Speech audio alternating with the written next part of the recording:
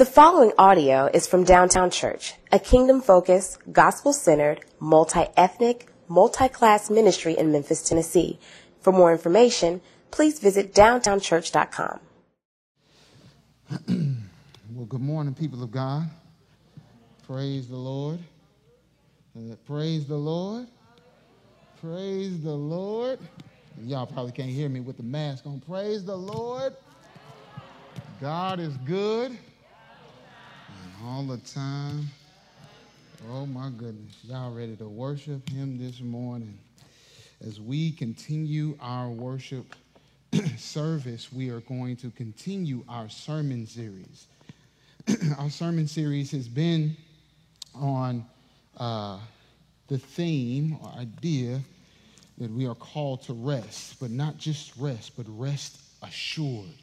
And the reason we can be assured in our rest is because of the one that we rest solely in. Look at the person that said, it's the one we rest in. Look at your other neighbor and say, I rest in him. And we're going to talk about him this morning. Before we do, I like to celebrate. Our staff knows how I enjoy celebrating. Every Tuesday, we start out celebrating what God has done in the midst of his people. And we have good news. I don't know if our brother Jeff Brown is here, but a couple weeks ago, I seen that he was the nurse of the year at Labana. I don't know where he is, but you put your hands together for brother Jeff Brown. Many of you are doing incredible things in our city and around and various different things. Would you please inform us of the things that you're doing? We want to celebrate you.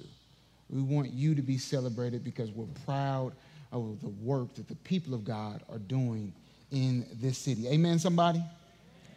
So as we go into Psalm 23, it is important to know that Psalm 23 is a psalm that is written by David.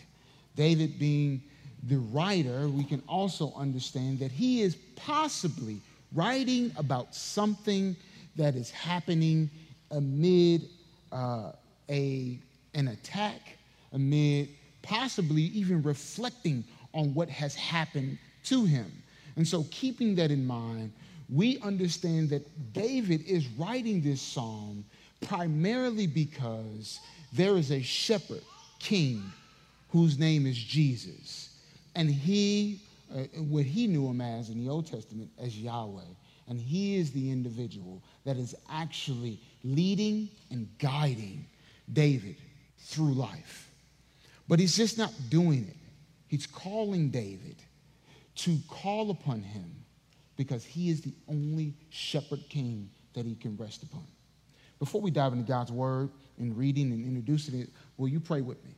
Father, we thank you so much for your wonderful mercy, your marvelous grace, how you've done marvelous things for us all of these days leading in 2021, and how you're consistently showing your favor, your support, and love to your people. I pray, God, that we sense a level of rest, that burdens begin to fall off of our shoulders and we hand them over to you. Cares, we begin to lay them at your altar. Worries, we ask, Lord Jesus, that you take them on. And all that causes us anxiety and stress, Lord, I pray that in this moment and this time, in your presence, we present them to you, knowing that you're the only one that can handle them and give us freedom, rest, assurance. And it's not just a stress-free life that we're looking for, but a life that is filled with love, grace, and mercy in you and in you alone. For we pray this in the mighty name of Jesus Christ our Lord. All God's people say together, pray for the preacher as he is preaching. Father, help me. Because one of the things that I believe when we look at a scripture like this, sometimes we're so used to quoting it, we're so used to reading it, we overlook some of the intricate details that it presents to us in terms of how we ought to live a life that is rest assured. In Christ alone, I might add. Because the wealth and the robust nature of a psalm of this, we overlook its power. It's Derek Kidner, who's a scholar of Old Testament, said the peace that's present in is not escapism. The peace that is present in this text is not escapism. The contentment is not complacency. There is readiness in the face of deep darkness and imminent attack. And the climax reveals a love which homes towards no material goal. Everybody say material goal. But to the Lord himself. Let me read our text for us. Psalm 23. The Lord is my shepherd, I shall not want. He makes me lie down in green pastures. He leads me beside still waters. He restores my soul. He leads me in paths of righteousness. For his name's sake, even though I walk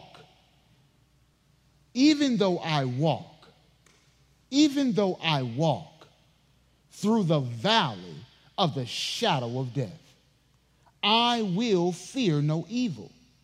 For you are with me, your rod and your staff, they comfort me. You prepare a table before me in the presence of my enemies. You anoint my head with oil. My cup overflows. Surely goodness and mercy shall follow me all the days of my life, and I shall dwell in the house of the Lord forever. This is the word of the Lord. I look up and I see a brother. Y'all pray for Brother Ron. He hurt himself yesterday playing kickball at Sade and LG's baby shower. Pray for him. His whole left side hurting. He needs rest. But rest is not a material goal. Rest is not a material goal. Sir G helped us with that. Artez helped us with that. And Wayne Denny helped us with that. Aren't you glad that God has given us preachers in our congregation? Amen. And each of them helped us remind ourselves that the materialistic aspect in terms of how we look at rest typically looks as if we look to escape from some reality, from some job, from something that's causing us a level of stress, anxiety, or whatever it may be, and we run to the material thing instead of running to God. The reason I emphasize walk is because one of the main points, the big idea, is that in Christ we lack nothing, so we need to slow down. In Christ we lack nothing, therefore we need to slow down. This is exactly what the psalmist helps us to understand, because what he is speaking to is not simply that you find yourselves running to an individual space or room primarily for you to find your own comfort, your own joy, your own peace, your own satisfaction, your rest in some material aspect. But yet you find it in the fact that what Jesus has wrapped himself up with is in human flesh, in the way in which he has been beaten, bruised, and for given victory for our sake. But think about this, the hardship that has been wrapped up in our rest, the failure that's been wrapped up in our rest. We cannot live life without these things. We try to live life without failure. We try to live life without hardship. We try to live life without trauma. We try to live life without brokenness. We try to live life without poverty. We try to live life without grief of the loss of our loved ones. We try to live life without having complaining children. We try to live life without trying to go through school. We try to live life by avoiding every single obstacle that is presented to us, and yet we do not look at how God is with us through hardship. God is with us through failure. God is with us through grief. God is with us through sorrow. God is with us through pain. God is with us through trauma. He's never left his people, and he promises that he will never leave them nor forsake them. Therefore, our peace is not to be realized without the shepherd. the chief shepherd, the king, our Christ, in the most devastating circumstances, he is with us and promised to stay with us. But what does it mean? It means that when he's with us and we try not to live a life without him and without everything that comes with it, everything else pales in comparison. It's hard to realize that when you're going through it. Trust me, I understand. But this morning, I want you to know that the resting that we have in Christ is a shepherd that's guiding us through life. Life is this journey. Life is what we need to slow down going to. So many of us, like I always like when my peers, I'm a 37-year-old man. Just in case you thought I was older, and you may have mistaken me to be younger. Bless you. But I never want to speed my life up. I don't want to be 75 right now. So you will never hear me talk about dating myself, about when back in the day, or whatever the case may be. I'm going to probably be the dad that my son wants to get rid of, because I'm going to probably want to kick it with him all the time.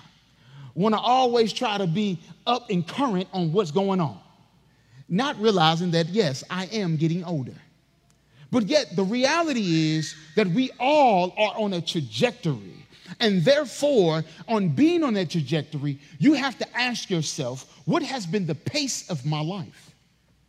Has the pace of my life only been to meet certain goals or achievement, to retire when I'm 35, to meet a certain benchmark in terms of how much money you want to make, to begin to hit every single thing on your bucket list, or try to make sure that you have a house at this age? You have all of these goals that you try to obtain, which are all material, and yet sometimes they're without Christ. We do it to our children. We do it to the kids that we mentor, to the kids that we teach.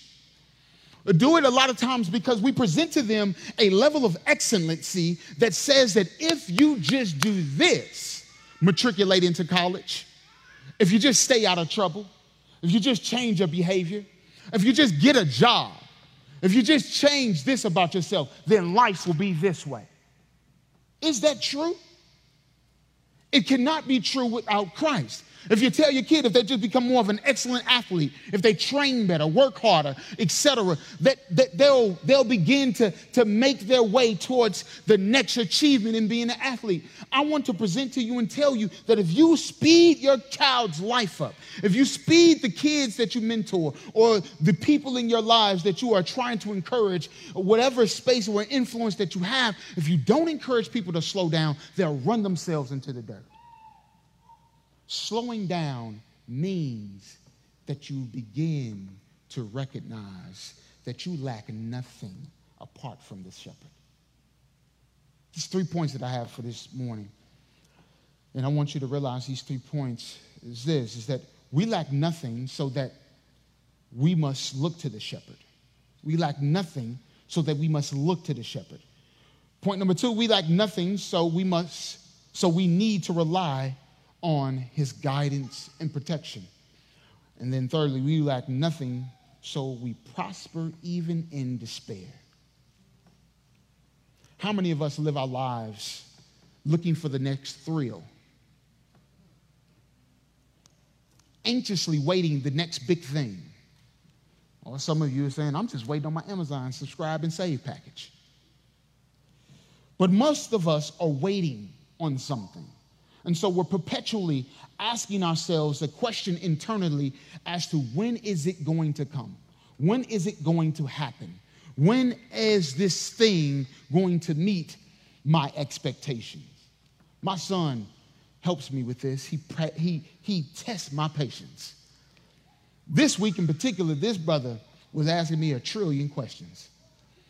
And it took me all of the patience in the world just to say, son, I just need you to sit in the car and just ride with daddy. But what he would do is he would ask me these questions of, what are we doing after we get to the house? Well, I'll say when we get to the house, we're going to clean up and we're going to do it. Okay, what are we going to do after we do that? Well, after we do that, then we're going to go and we're going to, take a drive. What are we going to do once we do that? And so everything was, what are we going to do, until he realizes I'm going to either say we're taking a siesta or it's time to go to bed. Every Sunday we have a siesta. We get home, it's lay it down. I don't care what it is, lay it down. I don't even care if you're tired, lay it down. We got a busy Sunday today, so siesta happened yesterday. And so he was always asking and anticipating when I am going to say you need to rest. That's interesting to me, because he doesn't want to rest. And whenever a child is tired, you can see it in their behavior, the way they move and function, how they're just tirelessly and aimlessly wanting to do the next thing. And he even talks a lot, even when he's tired. I want you to think about that. I want you to think about how you feel anxious when you have to slow down. I want you to think about how you can't stop asking yourself the question because you're trying to meet the next goal. You're wondering what's next after college? What's next after this job? What's next after this career? What's next after I date this person? What's next after my marriage? What's next after this? What's next after I meet my workout goal? What's next after I drop the 30 pounds? What's next? I just want to encourage you to know that God is not trying to have you anticipate every outcome that your heart desires. But he wants our hearts to find rest in the fact that we can slow down and know that in the fact that we won't lack nothing if we don't even know what's next. We don't have to fear if we don't know what's next. We can continue to trust in him, rely on him, and we can continue to pray to him as the God that always knows the plans of what's next. So then when we look at our first point, in Christ we lack nothing, so we must look to the shepherd. Now, Artez messed it up because the brother finished his sermon in like 10 minutes. I don't think I'm going to ever meet that goal. So bear with me. When we look at what he says, you have to ask yourself, do I realize how needy I am? Do you realize how needy you are? You need something every day. But sometimes you don't realize it. I don't need nothing, Mike. Don't you need the breath in your lungs to breathe? Don't you need the function in your faculties of your mind in order to think and do what you need to do every single day? How often do we slow down and understand that God has given us stability to make it day by day with the most common things of our humanity? So the question challenges us, because many of us would deem ourselves to be fairly self-sufficient and managing things very well. And we then have to say to ourselves, maybe we are completely oblivious to our neediness. We are like stubborn sheep, where there's an illustration where Jerry talks about his parents who owns a farm, a sheep farm, and every day, few days, they have to take off because they have to go find the wandering sheep. They don't know how to find their way home. Once they leave the farm, once they get out of the parameters, they don't know how to go where they need to go. And sometimes when that ewe finds themselves in labor, what happens immediately, they begin to sit down. Isn't it funny that labor causes us to sit down? We too are like sheep, impregnated with so much that when we sit down immediately, we don't realize that we don't have the function like this sheep who's facing downhill to sit, and if we stay in that direction like that sheep, we're fighting against gravity to push the lamb out of our womb. Impregnated with what? With worry? With anxiety? About what's next because you feel like you're lacking something? Or as we would say, the fearing missing out, the FOMO aspect of things? What's next? Do you trust God enough to understand that he is coming to you like this family, making sure that he pursues you because you don't know how to turn around. You don't know how to get back. You need God to search for you. You need the family of God to be with you. You need community around you. You can't continuously try to do life by yourself, or you can't continuously try to fight a life when a fast pace every weekend, every day, every time you're meeting something. By the time 8 o'clock gets down, you don't know and you're spent. Even your children are spent. And then you wake up tomorrow and you do the same thing the next day. When did you look to the shepherd? When did you look to the king? When did you look to him? Or are you stubborn and you don't want to look to him because you know what he's going to say? Slow down. We don't want to hear that. We don't want to hear slow down because we will fear missing out. But the solution is not us making a solution.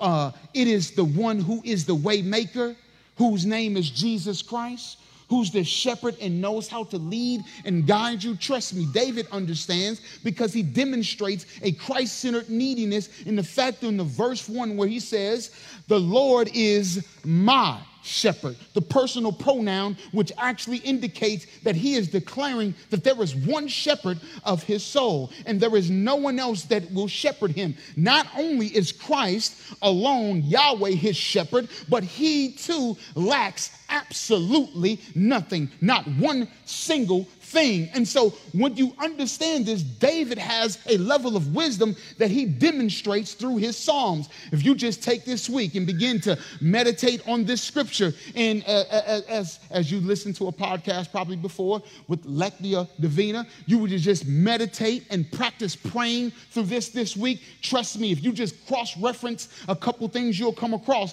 chapter 37, verse 25 of Psalm, where David seemed to be a little bit more experienced in life. And he says, I've been young and now old and am old, and yet I have not seen the righteous forsaken or the children begging for bread. In the gospel of Jesus, he reminds us in Matthew chapter 6, where he says you ought not to be anxious about anything, absolutely nothing, because I take care of the birds of the sky. I actually clothe the lilies of the field. And trust me, in verse 33, when he says all you need to do is to be encouraged to seek first the kingdom of God, and all these things, not some, not just a few, but all these things will be added unto you. I want to speak to the high schooler, to the middle schooler, and to the elementary kid. You need to understand that yes, school is going to get more and more difficult each and every day. School cannot teach you the wisdom that the scriptures teach you. Your teacher cannot teach you what the Bible can teach you. Your parents are here to shepherd you, lead you to the chief king shepherd, to understand that he is the one that will lead and guide your soul. He is the one that will lead and care for you each and every day. Even when kids make fun of you, even when someone tells you that the color of your skin looks a particular way, even when you're struggling restlessly because you don't understand problems or how to solve them, or you are struggling with the social ills of today in your own stratosphere where you don't believe that your parents can relate. Can I tell you something? That if you continue to be in this house, this is the house of the Lord. If you continue to trust in him, this is the God that you ought to trust in. He will help you navigate some of the most difficult situations of your life. Even when you hit puberty, even when you get 21 years old, trust me, God will continue to give you wisdom and discernment. For some of y'all that are matriculating into college, and I know some of y'all are not going to the best university in the nation, and that is the University of Missouri, but I'm praying that the God leads and guide you out of the wilderness. However, must I tell you, because I believe it, beloved, that when you go to college, professors are going to try to tell you not to believe in this Christ. Professors are going to tell you how to think intellectually. And I need you to understand that the wisdom and the intricacies and the comprehensiveness of Jesus Christ, the shepherd, nobody on the face of this planet can teach you, lead you, and guide you like him. You will lack nothing from him. And the reason this is important because David acknowledges that God, once again, is his shepherd. Why is that important? Because when you get to Jeremiah 44:8, Israel continuously exemplifies that they're trying to escape from some reality. And we know that reality is captivity. And their work righteousness leads them to try to find rest and peace. We do the same thing. This is why the Lord says to them in Jeremiah 44:8, why do you provoke me to anger with works of your hands, making offerings to other gods in the land of Egypt? Where have you come to live? So that you may be cut off and become a curse and a taunt among all the nations of the earth? What Israel was doing was actually trying to earn something from other deities because they materialized themselves. They can see them. They can set a deity right there, or they can look at the moon and the skies and they can worship those very things. Studying the book of Isaiah all 32 years that we just did, we understand that Israel was always prone to wonder. Always prone to wonder. But yet, the reality is, if they didn't understand the shepherd like they ought to, they would know that the promise of him always being with them was the same promise for them to understand that what slowing down meant for them was to always look to him. Church, I want to make it plain for us this morning that we too worship gods of materialism. They make themselves up as safety, a way of life, the dream life. And I want to be more concrete because I feel like the Lord has been dealing with me thinking about our city and thinking about all of the cultural barriers and distinctions that we have. I want to be way more concrete because some of us come from East Memphis, South Memphis, North Memphis, West Memphis, for all the way out there where they call it Memphis, but it's not really Memphis. So many people believe that there is a way of life, and they begin to chase that. They begin to chase the life that says, well, I need to be a stay-at-home mom. They begin to chase the life where it says that, well, I need 2 college degrees. They begin to chase a life that says that I need to have this salary in order to make a sustainable life. Begin to chase this idea that I need to fight for justice, and so I need to be the one to do, etc. To begin to chase a life that says, well, the way I look around my family, I got hustlers. I got people that are walking around with money in their pocket and they didn't go to college, and so that's the way of life I need to pursue. I need to take from other people because I see what it looks like to take from somebody else, and it's easy to get away with that. I need to live this way of life that tells me that the only people, and see, we don't talk about this a lot of times, that are going to love me are people that are in the streets and they start gangs because they're the people that they find community. But see, a lot of times, once again, we get upset at gangs. Why get upset at gangs? Why get upset at gang activity? When we can be the individuals that are actually loving people who don't feel loved. Restlessness doesn't only start with us trying to think about how we are eliminating things in our lives. Restlessness starts with infancy. Restlessness starts with people who are youth, who are dealing with life situations that some of us have never dealt with before. And so the way of life is materializing itself all apart from Jesus Christ. We see this in the political stratosphere. If it's just a Democrat in the office, then things will move on right. If it's just a Republican Party in the offices, things will move on right. If we just have bipartisanship, then things will be all right.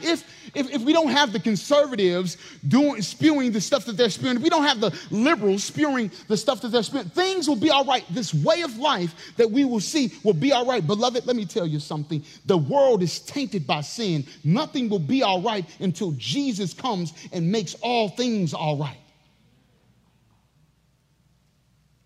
So the rest that we need is a rest to slow our hearts down, to slow our minds down, and to understand that we need to always look to the shepherd for the way of life. And we can no longer lay at the altar these false and mute gods of materialism, hoping that a life of righteousness will come without deprivation. A life of righteousness does not come with a life of deprivation. Without deprivation. That means that you will always have a constant need, beloved. It's the thing. Do you understand your neediness? Do you understand that you will always need more? You will always need him, and you can't find it anywhere else. This is why verses 2 through 3 help us, because here, when we follow the verbs, we see that he leads. This first verb that we see in this, we shall not lack, we should not want. Then he leads us with other verbs. He leads, he restores, he leads. This imagery of the shepherd who is the king or deliverer is intentionally initiating a redemptive work in our hearts, in our minds, folks. And what he's trying to tell us is that the idea of laying down in green pastures and leading us beside still waters is this idea that he's providing peacefulness in the imagery and restfulness as a dwelling place. Notice that the waters are not turbulent or life-threatening. And notice that, in fact, that the imagery of the soul being restored and nurtured means that it's being able to be led doing paths of righteousness, and it's not being filled with unrighteous paths or stumbling blocks. The imagery is for us to depict that where is this resting place? Where is this dwelling? When you get to verse 6, you see it. He completes it when he says, I shall dwell in the house of the Lord. This restfulness, this dwelling place is only in Christ and Christ alone. Therefore, when you find this idea of what you need, you're constantly and perpetually asking yourself then, if I am then restored, Psalm 19:7 helps me. It lets us know that the reviving that needs to happen in my heart comes from an awareness of my deep neediness and needing to be solely dependent upon God to revive me, to restore me, to renew me in my heart, in my mind, in all kinds of ways. Because what is it? It is the law of the Lord that is perfect, that revives, or as the NIV says, there is refreshing to the soul. Testimony of God, of the Lord, is sure and making wise. It's simple. It's this simple. If somebody got some water, I need some water. This becomes a priority in our lives for us to understand that we need to, everybody say it with me, slow. Everybody say it, slow down. And the reason we need to slow down is because we're wired to be in a fast-paced society. When you begin to apply scripture, you begin to be in your waiting place. I want you to understand that what God is doing is sanctifying you.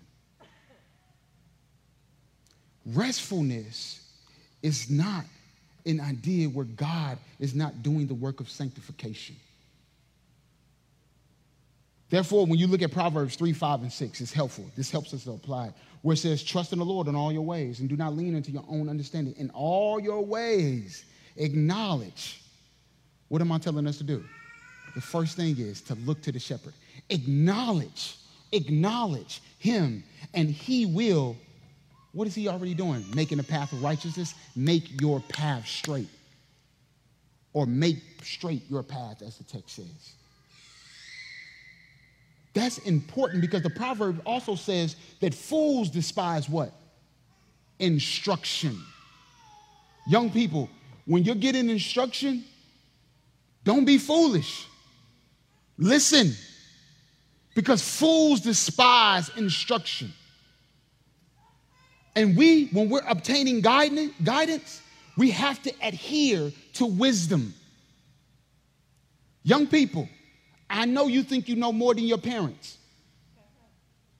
I know you think you know more than the mentors in your life, than your teachers. But can I tell you something? That when they tell you the stove is hot, trust and believe that the stove is hot. Because what they experience, they are trying to parent you to make sure you don't make the same mistakes, although you will make mistakes. And then adults, grown folks, please understand that you too can be very foolish because you think that you've adopted a thing of three, and you think that you got all of the wisdom and instruction in the world, and you don't need to learn no more.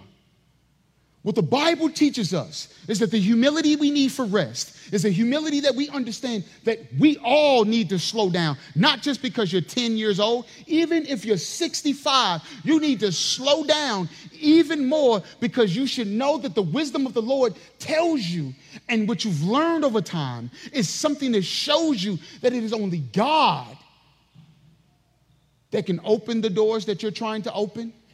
It's only God that can handle the anxiety that you've been trying to handle. It's only God that can help you break free from the trauma that you've been trying to break free from. Are you tracking with me this morning? Because what I believe next, in terms for us to slow down and recognizing our neediness for pointing ourselves to Christ, the lack of, in point two, in Christ, we lack nothing, and therefore we need to rely on his guidance and protection is very important. Because I believe we legitimately resist his guidance and protection. I think that we do.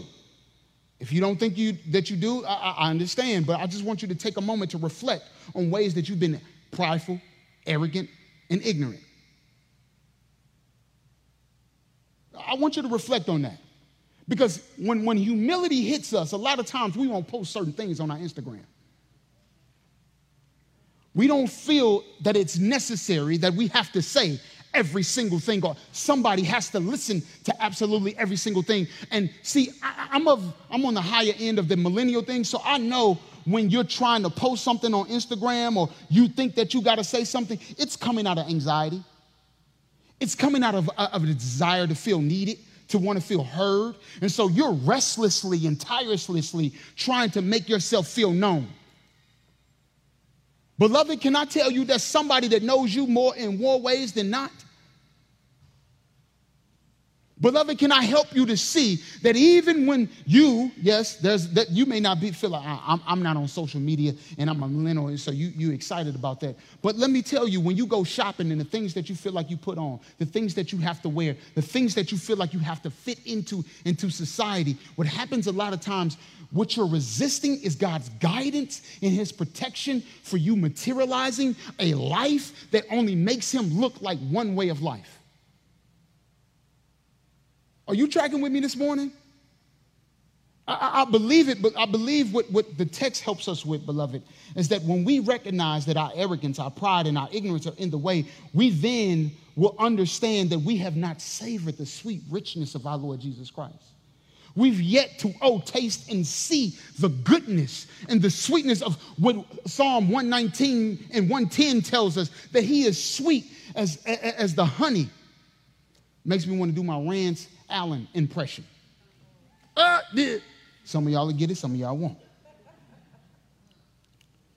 But when we understand the richness and the sweetness of the Lord in this word, what happens is we understand that he is the one that is trying to guide us and lead us, but yet we don't want to savor that. We want something more, and we think that we can have something more.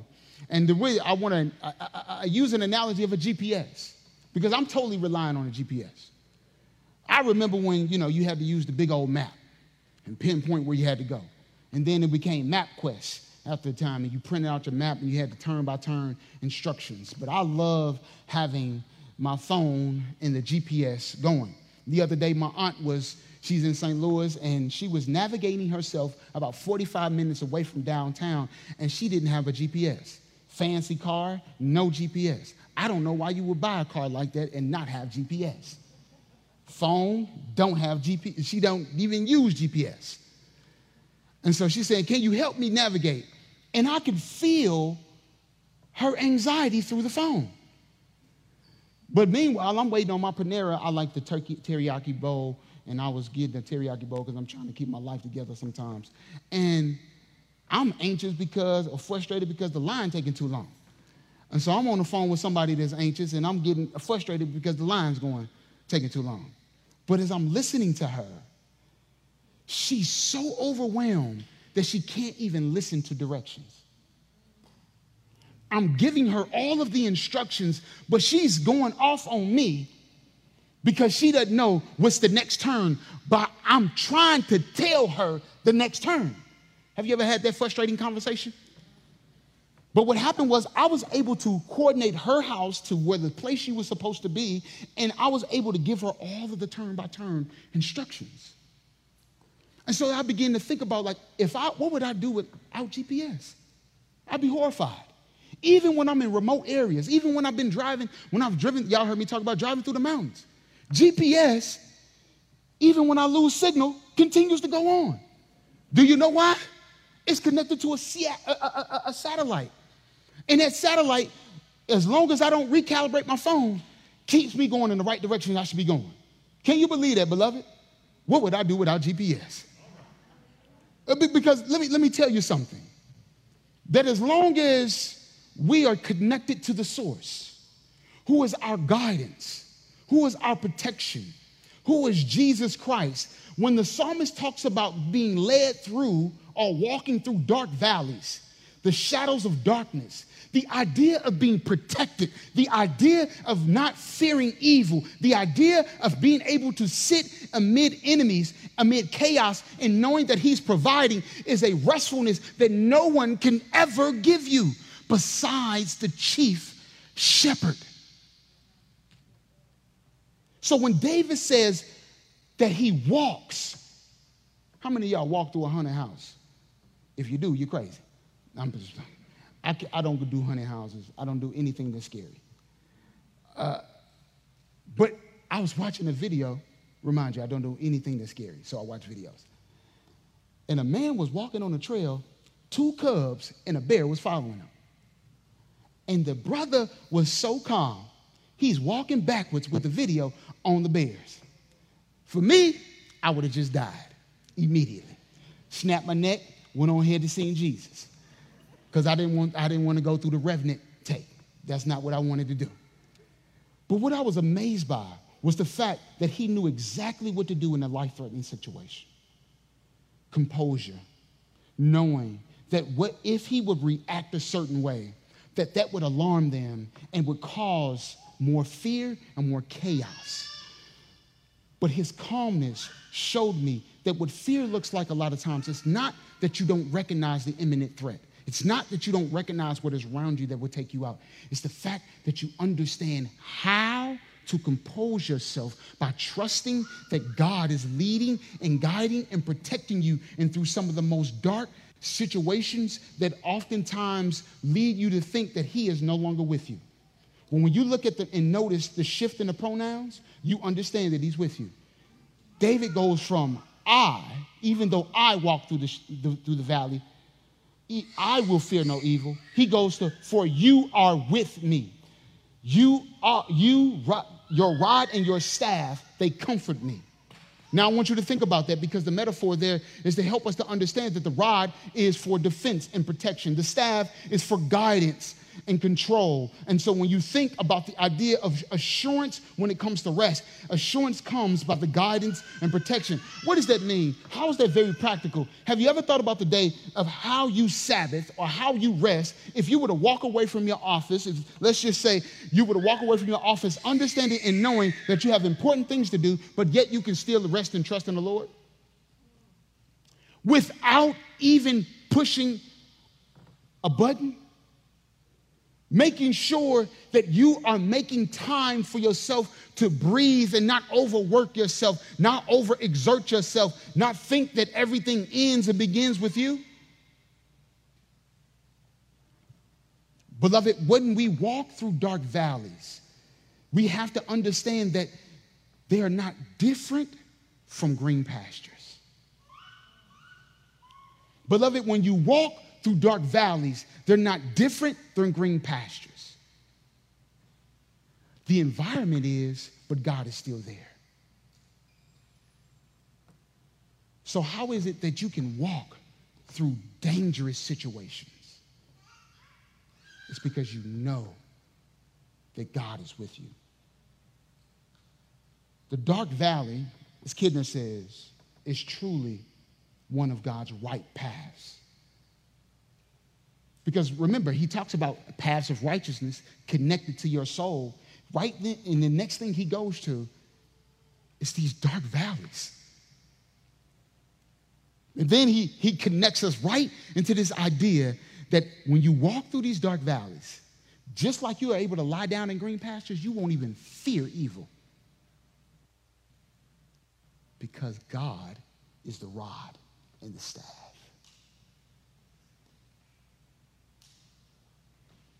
So what does that mean? We can slow down when we are walking through some of the most difficult situations in life. When your counselor is walking with you through some of the most traumatic things in your life. You can walk through it. It's hard, but you don't have to fear it. It's difficult, but you don't have to avoid it. You can walk through it. Beloved, one of the last things, and I'll wrap us up, is that in Christ we lack nothing. So here's the idea. We will prosper even in despair. When we slow down, what happens is we understand that our prosperity is connected to the intimacy we have in Christ. Our prosperity is connected to the intimacy we have in Christ. Now, no health and wealth preacher will tell you that. No, come get your blessing now. Preacher ain't gonna tell you that. No, if you just pray 5 times or if you just come on, praise him right now and something's gonna happen, it's going to tell you that, I promise. Just because some of those things happen for people and they testify about it doesn't mean that's how God operates. I know people who've said that these are the 5 things that I need to do. These are the things that I've seen presented, and God has blessed me this way. And they've been tremendously blessed. But God has blessed several different individuals because of common grace. So just because you do something doesn't mean that it executes or equals something else. Prosperity happens when you're intimate with Christ. So when we slow down, we begin to see God's goodness and his mercy and how it follows us. Look at what it says. Surely goodness and mercy will follow. The shallers will follow me all the days of my life, and I shall dwell in the house of the Lord. So he encapsulates a lot of what he has said in the previous couple verses by saying that your prosperity is the fact that you can relax on the couch called victory. Knowing that the dwelling place is connected to this refuge in strength that is Christ, who is your high tower. And you understand then that the peace or the solitude, the rest, the Sabbath, the way in which you slow down in life is not connected about how much you do, but it's connected to how much you trust in God. How much you slow down in your walk. Have you ever seen somebody speed walk a marathon? I'm going to keep working on that marathon deal. You ever seen somebody? I know people who speed walk the entire marathon. To me, it seems like, wow, why would you want to do that for so long? It seems so gruesome. But at the same time, they understand their pace. They understand how to navigate the walk or the race. And as they do it, they understand what follows them. And so this idea in which where David is trying to connect, he is saying that, but since the enemy has never been taken lightly in Scripture, he's never been taken lightly in Scripture. We can never take this situation lightly. And it's become more and more anticipated in this particular text that prosperity equals victory in celebration. This is why you can feast right now. So the connection between being able to walk and feasting says that you can sit down, because even though things are not all together, what God is doing in the dwelling place is making such the prospect the prospect which is the enemy or the situation is better than the feast. In the Old Testament world, to eat and drink at someone's table was to create a bond or mutual loyalty. and could be culminating token of a covenant. And you see this when God, in Exodus 24, 8 through 12, when the elders of Israel say, behold God, he ate and drank. And it was again at the supper when Jesus Christ announced the cup of the new covenant in my blood, which we take and institute every time in 1 Corinthians chapter 11, verse 25. So God so to be God's guest is to be more than an acquaintance. Because you're not invited for a day. You are to live with Christ. This is why you can then slow down. Let me wrap us up with this. This notion in which you slow down is to know what you can control. So I told you, you slow down these ways by recognizing he's your shepherd, by understanding that in the fact that you are lacking nothing, you actually know how much you need him. Then you come to understand that your prosperity is connected to the fact that even though you're going through despair, it doesn't deter God's victory. How do I know this? Or how has God taught me this? Two ways he's taught me this. I remember just being in the middle of the water and waves crashing, and I'm by myself. And as the waves were crashing, and there was a bit of fear and terror on my end because I'm like, if I fall off, a boat can hit me or something like that, right? But at the same time, the Lord seriously was speaking to me. And I believe I heard the Lord say, you can't control these waves. Nor can you control the boats and everybody else around you.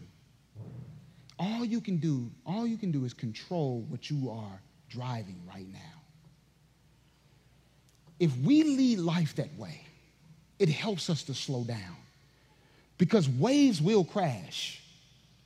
Waters sometimes will be more troubled than they are not. But the idea is not to try to control it. In that moment, I took a time and I took a deep breath.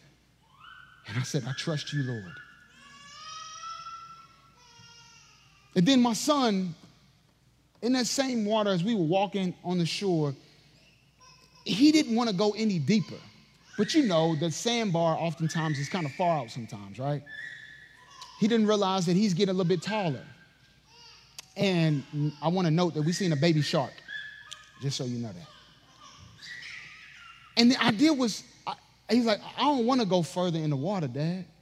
I was like, son, but do you realize how tall you are? I said, I don't want to go down deep in the water. And so I took his hand and we began to walk.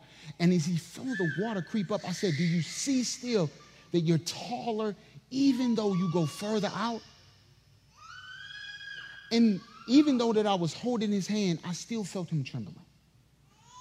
The reason that moment stuck out to me because I feel as if the Lord was still speaking to me in that moment. That I too am like my son, and I believe we are like children. Sometimes there are things that we are holding on to God's unchanging hand, and we can talk about rest till we're blue in the face and how much assurance we have, but you are still trembling when you're holding on to his hand. So I don't end this sermon saying that you walk out of here and rest gonna make you feel good and you just gonna walk out and be. I'm saying that I know that this week may be terrifying. And I know that you may have some decisions that are troubling. But I want to encourage you to slow down. Only control what you can control. The rest does not come because there is complete and absolute solitude. It comes because you're connected to the shepherd and you lack absolutely nothing. Father, we thank you because you're one who reminds us that you are good. Your mercy endures forever. And that the vision you give us is one, Lord, that oftentimes causes us not to want to rely on you or even dwell in you. But God, you say that you are our dwelling place. And Lord, you overflow our cups, and there is no weapon that will harm us. You guide us through the mountains and the valleys, and you refresh and you restore our souls. Mercy and goodness are always following us. But yet at the same time, Lord, we feel the pressures of life. Help us to understand that this psalm is not a psalm that merely means that everything's going to be all right. But it is a psalm of confidence that says that we can continue, Lord, to slow down. We can continue to lack absolutely nothing. It's okay to be absolutely needy because you are the good shepherd. Help us to hear your voice. Help us to know your voice. Some of us have big decisions to make on where we're going to live, on where we're going to move, on who we're going to marry, and how we're going to go about things. I pray now, Lord, that the rest that comes over the people of God is one that reminds them of this here assurance that they have in Christ alone. For we pray this in the precious name of Jesus Christ our Lord. All God's people say together, amen.